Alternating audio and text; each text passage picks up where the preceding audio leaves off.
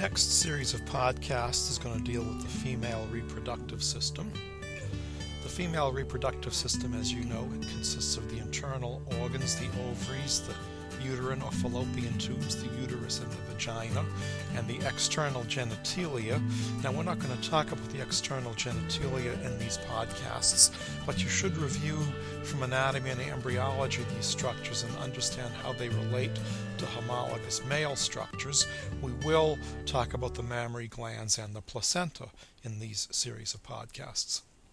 There are a lot of cyclic changes that occur in the female reproductive system, and it's going to be a challenge to you to relate the histology of what you see and the physiology of what you see to these cyclic changes.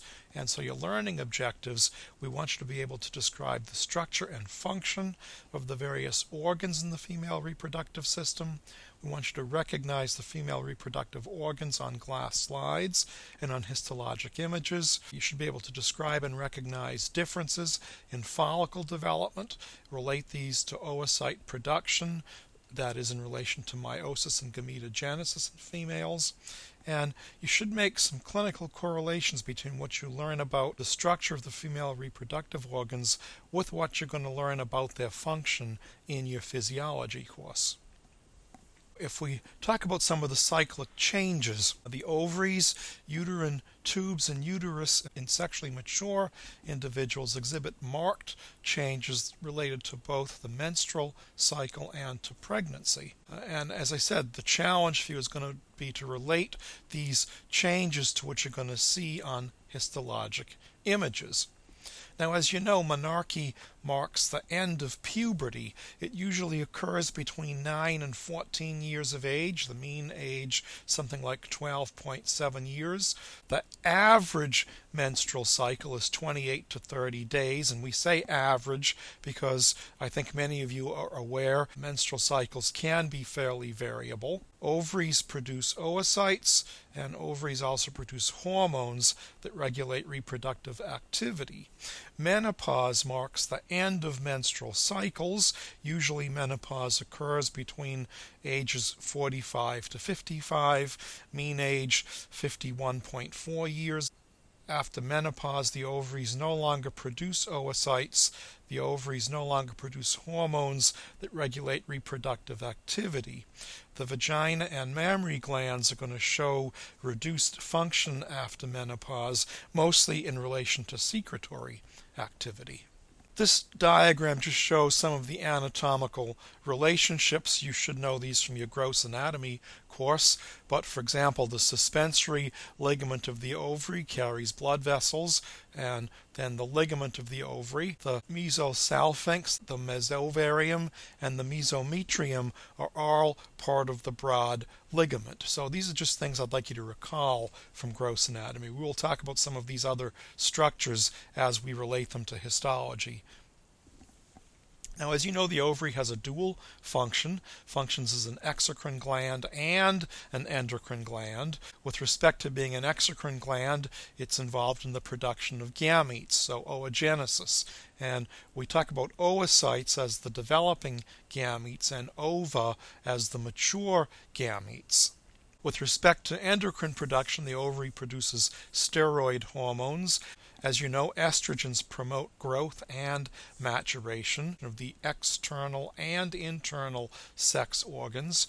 This leads to puberty and the onset of secondary sexual characters. Estrogens also promote breast development with respect to the stromal cells, ductal cells, and adipose in the breast.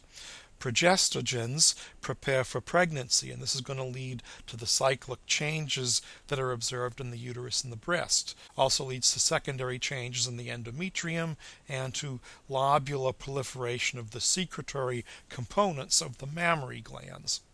This diagram just relates ovarian structure and follicle development, and so you could think about this in a cyclic manner if you want, starting with very young follicles, going to the more mature follicles that'll be ovulated, and finally forming structures like a corpus luteum. Now, in a woman who has not given birth, the size of the ovary is about 3 by 1.5 by 1 centimeters.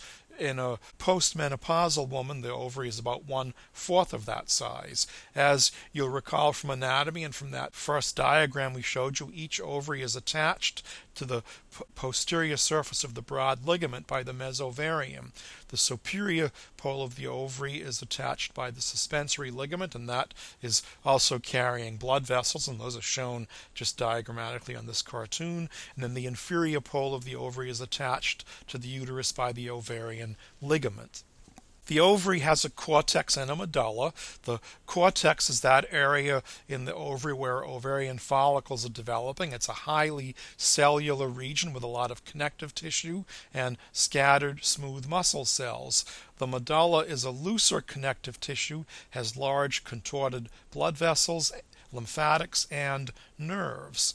The surface of the ovary is covered by cuboidal cells, and we term this the germinal epithelium. That is a misnomer. This is before people realized that the primordial germ cells migrate into the ovary from the yolk sac. And you'll recall from embryology, of course, it's the primordial germ cells that give rise to the gametes. The tunica albuginea is a dense connective tissue band that's just below the germinal epithelium. And it turns out that about 70% of ovarian tumors arise from the germinal epithelium, and it's thought that that occurs because you would imagine that as you have ovulation, this germinal epithelium is broken apart, it's disrupted, and so people think the constant disruption and repair might allow these cells to be prone for tumor formation. We know about metaplasia, where there's constant disruption or damaging of an epithelial surface, and the cells can take on different lineages. Well, this may be related to ovarian tumors that develop from the germinal epithelium in the ovary. This germinal epithelium is analogous to a mesothelium that would cover other organs, but of course, as we said, here the germinal epithelium is a cuboidal epithelium, where mesothelium in other organs, as you know, is a simple squamous epithelium. This is a relatively high-power histological view of the cortex of an ovary. You can note there's a lot of primordial follicles near the surface of the ovary. Here are some primary follicles. We'll talk about these in a later podcast. Here I want to point out for you the germinal epithelium. Note that the cells are cuboidal. And what I'd like you to take note of is the dense band of connective tissue, this tunica albuginea, which is just below the germinal epithelium. And keep in mind, if you want, within your mind's eye, the proportions of this tunica albuginea in relation to the germinal epithelium and in relation to the rest of the cortex of the ovary. Because on the next slide, look at this expanded view of a tunica albuginea. Here would be some of these primordial follicles. This expanded tunica albuginea is from a patient that has polycystic ovarian disease, and it's very common in patients with polycystic ovarian disease that you find a very expanded tunica albuginea. What happens is you have ovarian cysts that build up.